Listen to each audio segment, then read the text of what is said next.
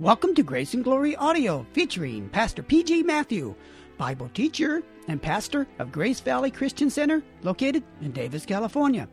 Today, Pastor Matthew continues in the Bible series on the book of Joshua with part 2 of this message entitled, When God Laughs, Watch Out, the Divine Doctrine of Judgment. If you have your Bible with you, please turn to Joshua chapter 10. Now, here's our teacher, Pastor P.G. Matthew.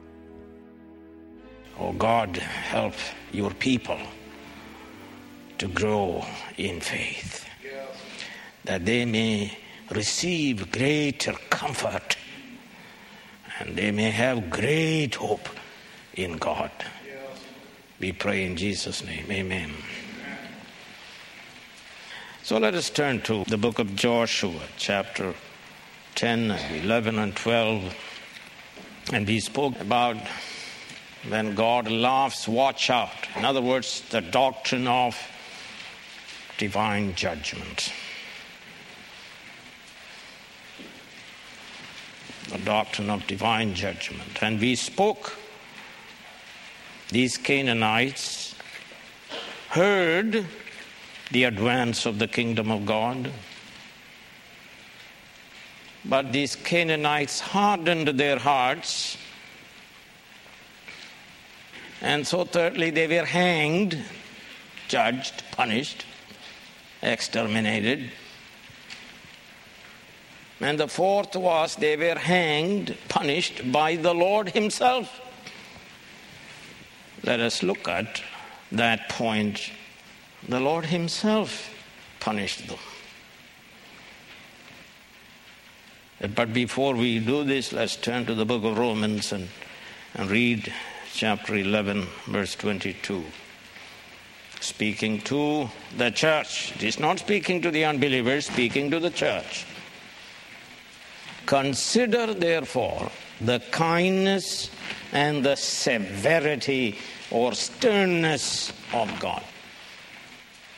Sternness to those who fell, but kindness to you provided, that you continue in his kindness. Otherwise, you also will be cut off.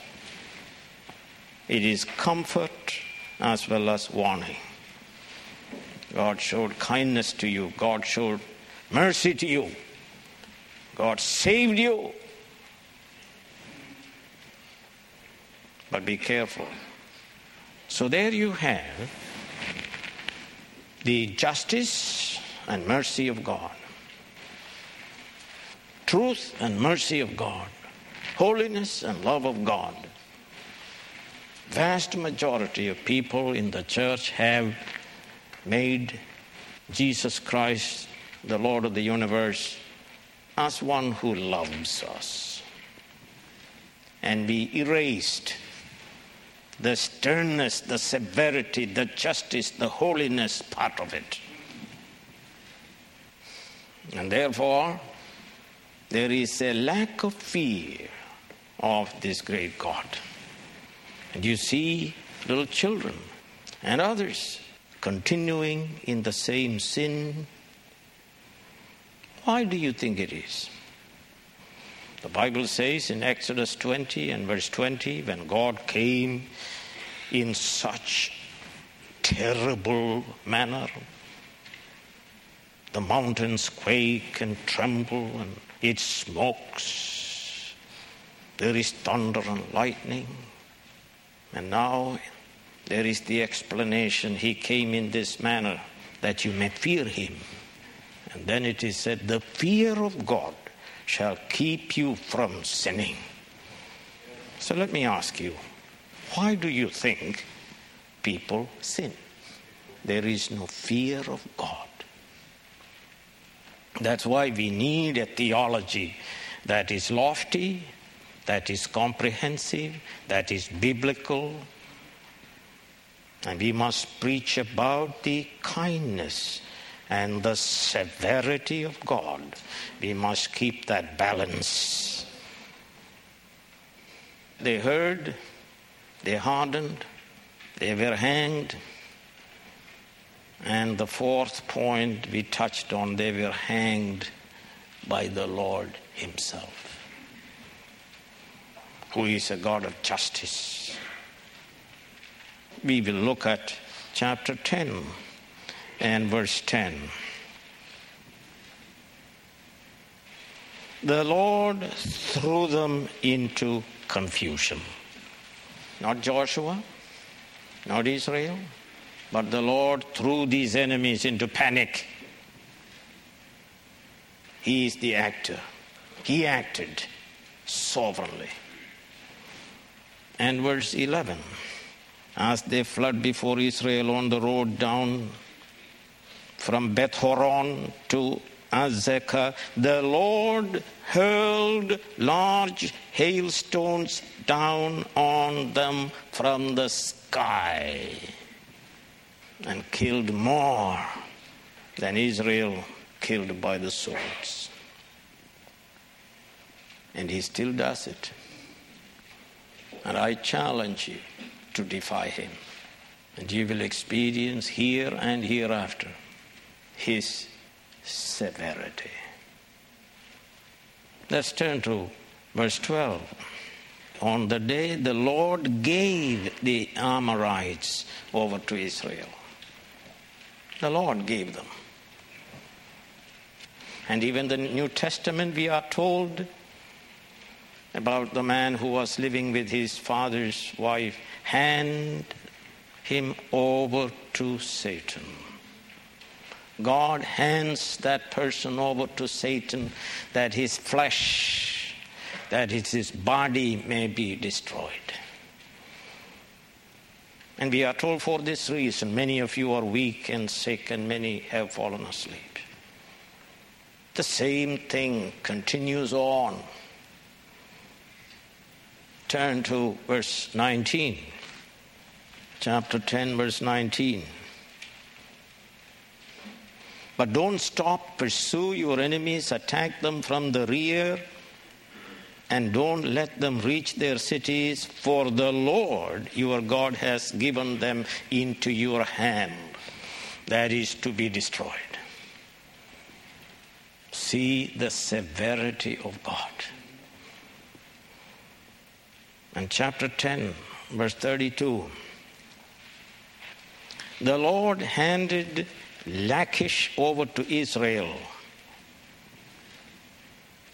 the whole city. And we learned elsewhere that every person in the city was exterminated by divine order.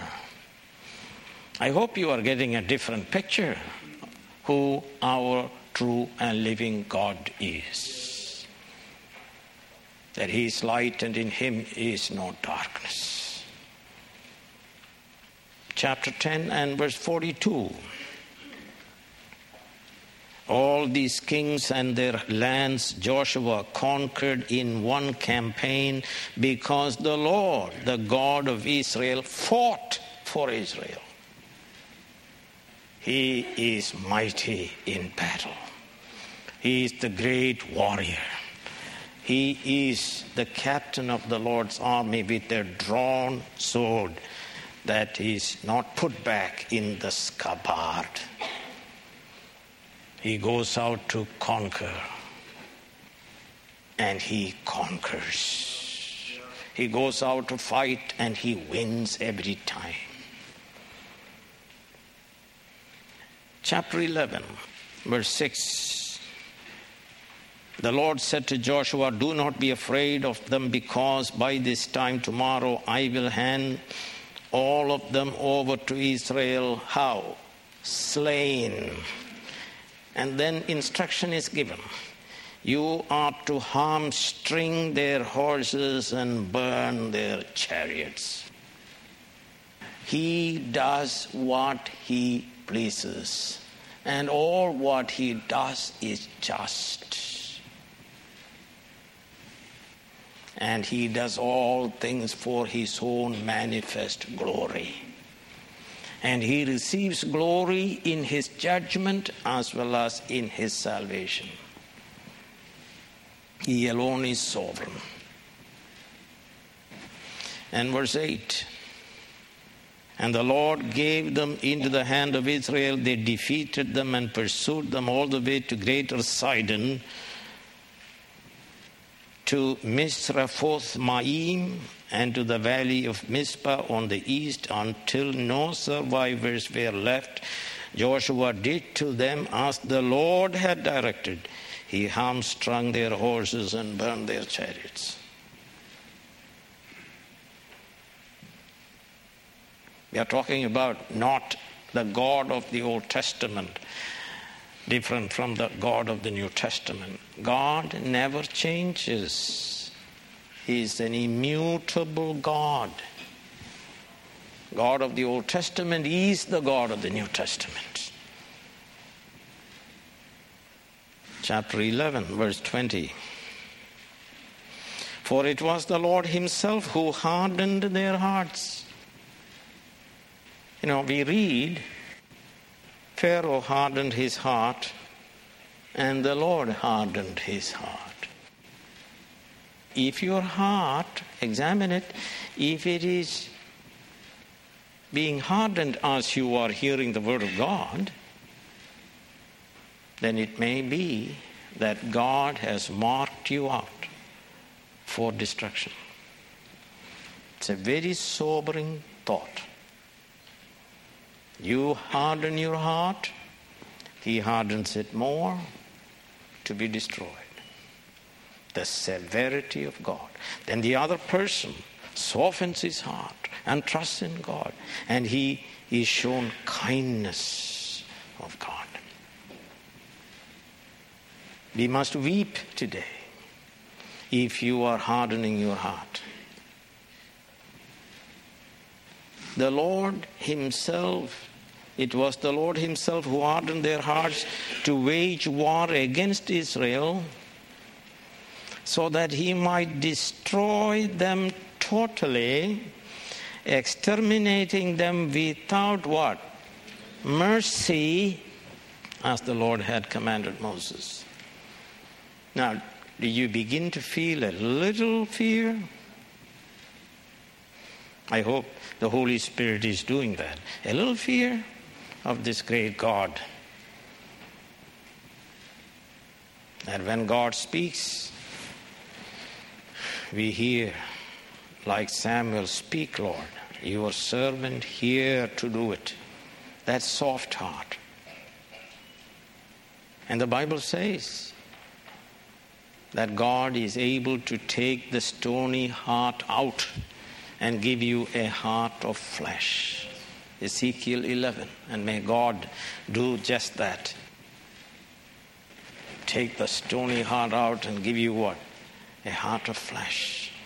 Heart that is responsive and sensitive to God. Enough to do his will. Let's turn to the book of Revelation and to picture in our mind who this God is, this Christ is. And I'll read from verse 11, chapter 19, verse 11. I saw heaven standing open, and there before me was a white horse, whose rider is called Faithful and True. With justice he judges and what? Makes war. Well, we only saw him as nice, kind. We never associated him with what? Making war against his enemies. His eyes are like blazing fire, and we read that in chapter 1 of this book of Revelation. And on his head are many crowns. Crown him with what? With many crowns. He is the King of kings and the Lord of lords. He is the great and mighty God.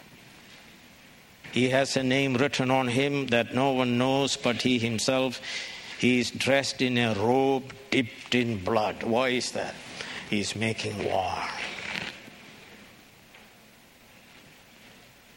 And his name is the Word of God.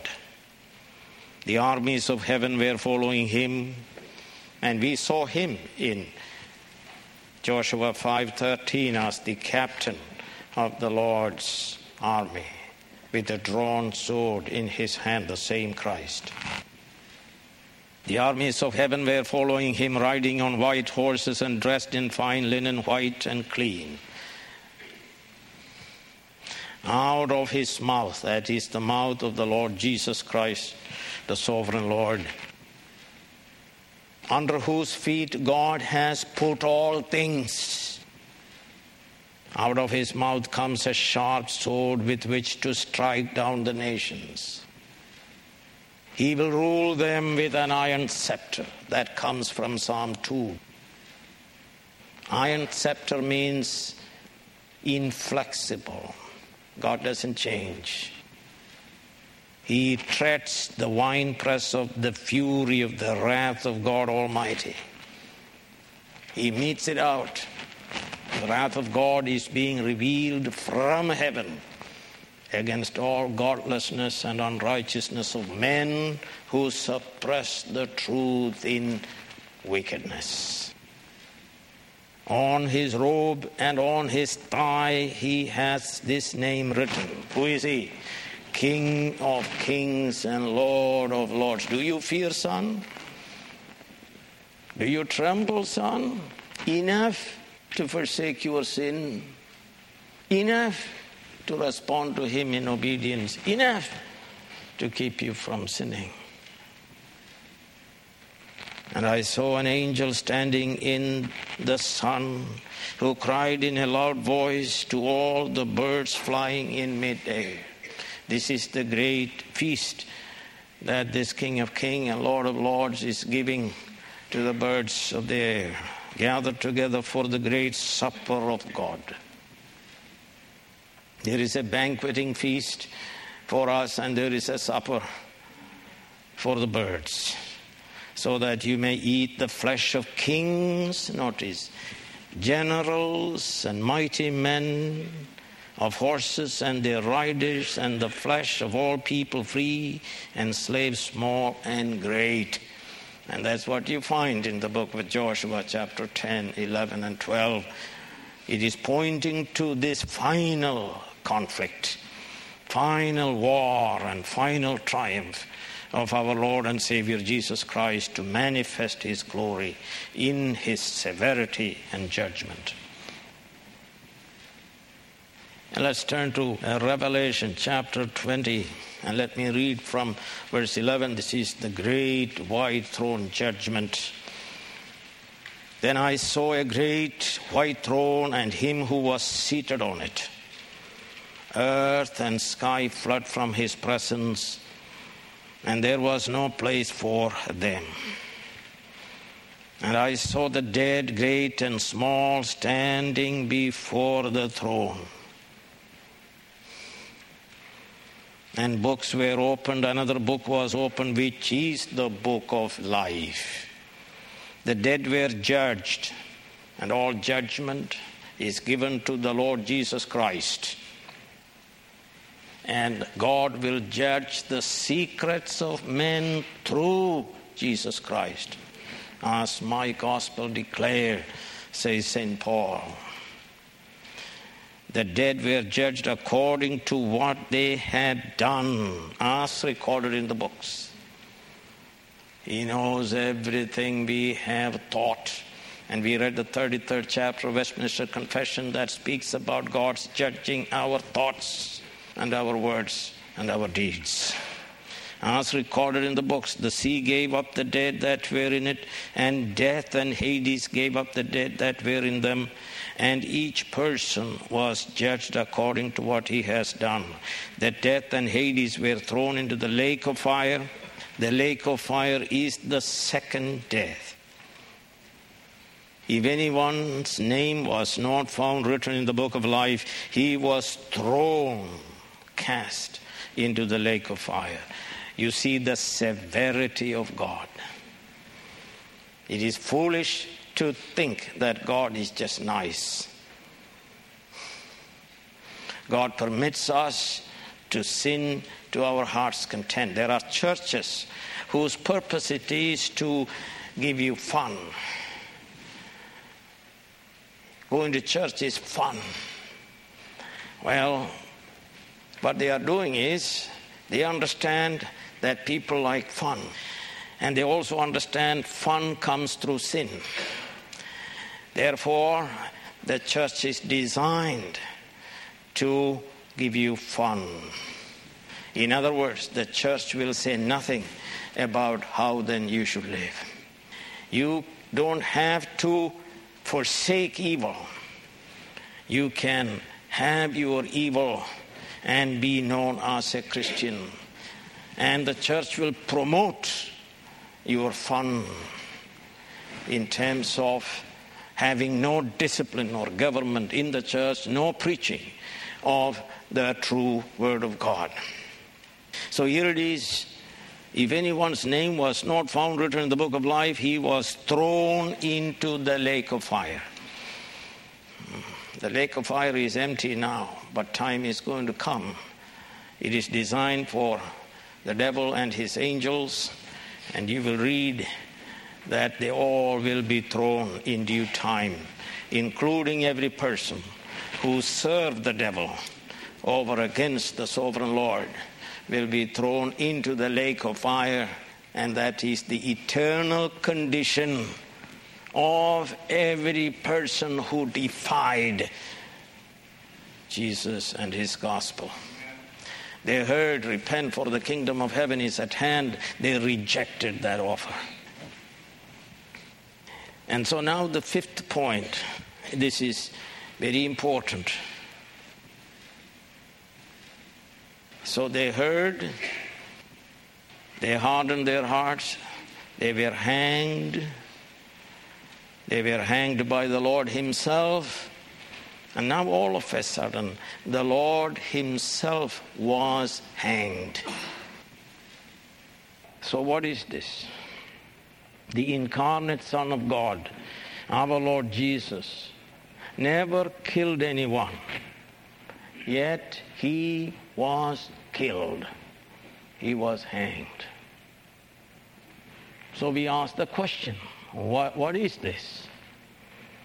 He became a suffering servant. He became obedient even to the death of the cross, we are told. He died the death of those 5 wicked kings. Remember what they did to these 5 kings. They were ordered to lie down in the dust. The chiefs placed their feet on their neck and humiliated them publicly. And then they were killed and they were put on 5 trees until the evening. And the death Jesus Christ experienced was that type of death. Who was he? He was without sin. He was the eternal Son of God, became incarnate in order that he may live and die. He was without sin. They killed him. They hanged him on a cross. They charged him with blasphemy. They called him a cursed one. Everyone who hangs on a tree is a cursed one. Deuteronomy 21 tells us, he who knew no sin died as a sinner. But the truth is, a curse is pronounced on us according to the scripture. Deuteronomy 27 and verse 26 says this, cursed is every man. Cursed is every man who does not uphold the words of this law by carrying them out. In other words, cursed is everyone who will not fulfill the law in its entirety all the time. That particular scripture condemns every man except the Lord Jesus Christ. We were the lawless. We deserve to die the accursed death of the cross. We were like the 5 kings whom Joshua killed and hung on 5 trees, as the scripture commanded him to do. So what is this? That he who knew no sin became sinner and was crucified and suffered the death of a cross, the death of the accursed one. And all of a sudden we are given meaning in several places in the scriptures, but especially in the epistle to the Galatians, chapter 3. And we read, all who rely on observing the law are under a curse. For it is written, and he quotes Deuteronomy 27, verse 26, cursed is everyone who does not continue to do everything written in the book of the law. And then we are told, Christ redeemed us from the curse of the law by becoming a curse for us. Now the meaning is very clear. He died that death for our salvation, to spare us from eternal damnation, to spare us from being thrown into the lake of fire. He who knew no sin became sin for us, that we might become the righteousness of God in him. By his death, we are told he destroyed our death forever. He didn't destroy everybody else's death. He only destroyed the death of his elect people of God. Christ loved the church and gave himself for her. By his death, he destroyed death for us forever. By his death, he defeated forever all our enemies, once for all. He triumphed over them all. As the greater Joshua, all enemies are placed now under his feet. God the Father placed all things under his feet. Notice the idea. The 5 kings, the chiefs placed their feet on their neck. This is the idea. If you are a rebel, and if you rejected Christ, and if you are hardened, find your place under the feet of Jesus Christ. And he will mete out in due time his severity on you. And you shall never win. And St. Paul tells us in Colossians 2, and having disarmed the powers and authorities. That means all evil powers and authorities. He made a public spectacle of them, triumphing over them by the death of the cross. The death of the cross was triumph. Christ destroyed death and all enemies by his death on the cross. Christ died. Christ is risen. Christ is victor. Christ is Lord. He is the Savior. But forget not this, he is also the judge. Everything is placed under his feet. Hear then the gospel. As the Canaanites heard the gospel. Repent, for the kingdom of God is at hand. It is coming with power. Kingdom of God is come means the king has come. And he comes to save and he comes to judge. He comes to soften your heart and he comes to harden the heart of those who would not listen to him. So hear then the gospel, repent, for the kingdom of God is at hand. As the Canaanites heard the news of the triumph of Joshua, we are to hear and cause others to hear the triumph of Jesus over all his enemies. And we are to tell us and tell others to repent. There is no salvation without repentance. It is false gospel being preached all around us and this nation. We are to tell them to repent or eternally perish. Jesus Christ himself said so in Luke chapter 13. Repent or perish. And everyone who calls, isn't that wonderful? Everyone who calls upon the name of the Lord will be what? Saved. As Rahab did.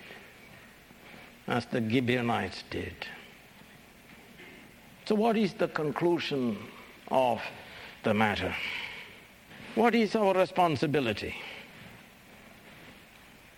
Are we to go and kill people? We kill no one. What should we do then? What's our responsibility? First responsibility is we must repent and believe on the Lord Jesus Christ and be saved. That's the first thing we must do. And if you have not done that, you must do so. If you have never feared this Christ, you must fear and fall down before him and surrender to him. Kiss the Son, lest he be angry. His anger may flare up at any moment. What guarantee you have that you will live tomorrow? Is there a guarantee? It's urgent that we must do the one thing needful, repent and believe on the Lord Jesus Christ. And if you are practicing sin as a Christian, you say, no, I repent of it and forsake my sin and turn to God. And secondly, you don't kill anyone. We proclaim the gospel of salvation to everyone. That's our responsibility. Joshua was charged to kill, not us. Our way of doing is to proclaim the gospel. Now is the accepted time. Now is the day of salvation. We must tell them. Tell them, kiss the Son, the Lord Jesus Christ. Surrender to him and be safe from his wrath. But if anyone hardens his heart against the sovereign Lord Jesus, he shall be judged by him. Now God commands all people everywhere to repent and seek refuge in Jesus. And God commands that through me and through him and through your mother and through your father. God commands. And if anybody is telling you about the gospel, understand, God is commanding through that person. Oh, we don't kill anyone, but let me read to you this. The gospel we proclaim becomes the smell of death to many. But to some, the elect of God, it is the fragrance of eternal life. It is amazing discrimination as the gospel is preached. Many people say it stings. To others, it is fragrance of life. And it happens as we hear the word of God. The third thing we must do is we must kill sin in us. That's something we must do. Not to massage and feed sin, but we are to do what? Kill sin in us. 2 Timothy chapter 2 verse 19 says, the Lord knows those who are his, and everyone who calls upon the name of the Lord must depart from sin. We also have a responsibility to live a holy life worthy of our heavenly calling by mortifying daily the evil that is within us. And we do this by the power of the Holy Spirit. Turn to Galatians chapter 5 and verse 17 and understand that we are not perfect. Sin still dwells in us. 17, for the flesh desires what is contrary to the Spirit, and the Spirit what is contrary to the flesh. They are in conflict with each other. There is a conflict that is going on where? Within us. Within us. And we have to wage war. Give you the book of Romans chapter 8 and verse 13. And it tells you, for if you live according to the flesh, you will die. But if by the Spirit you put to death the misdeeds of the body, you will live. You want to kill? Then kill the evil that is within us. And you read the same thing in Matthew 5:29 and 30, Romans 13:14, that tells us don't make any provision for the flesh. 1 Corinthians 9:27 and Colossians 3:5. And we must go on doing this until day we die. It is an ongoing conflict. The view that is prevalent today that a Christian can sin all the more and be saved is the wicked doctrine of demons. We are called to be holy. The Bible says, be holy, for I am holy. Anything that is different from this is the doctrine of demons. And finally, keep this in mind. I will read this from 2 Thessalonians chapter 1. Just listen to it. It will cause you to tremble. The reality that is awaiting when Christ comes. 2 Thessalonians 1, beginning with verse 6. God is just. He didn't say God is love, which is true, but here it is stated what? God is just. He will pay back trouble to those who trouble you and give you relief who are troubled, and to us as well. This will happen when the Lord Jesus is revealed at the second coming. From heaven how? In blazing fire with his powerful angels. He will punish those who do not know God and do not obey the gospel of our Lord Jesus. They will be punished with everlasting destruction and shut out from the presence of the Lord and from the majesty of his power on the day he comes to be glorified in his holy people and to be marveled at among all those who have believed. This includes you because you believed our testimony. Keep that in mind. Consider what? The kindness and the severity of God. To you, kindness if you continue in him. Heavenly Father, we have declared your word. The word is proclaimed. And we pray that you show mercy. Soften our hearts that we may respond to you like Rahab did. Help us to cry out and say, have mercy upon us, a sinner. Help us, O God, to forsake evil and love holiness. For we pray in Jesus' name. Amen. You have been listening to Grace and Glory Audio, a part 2 of this message entitled, When God Laughs, Watch Out, the Divine Doctrine of Judgment. Come back soon for more transforming Bible teaching from Pastor P.G. Matthew.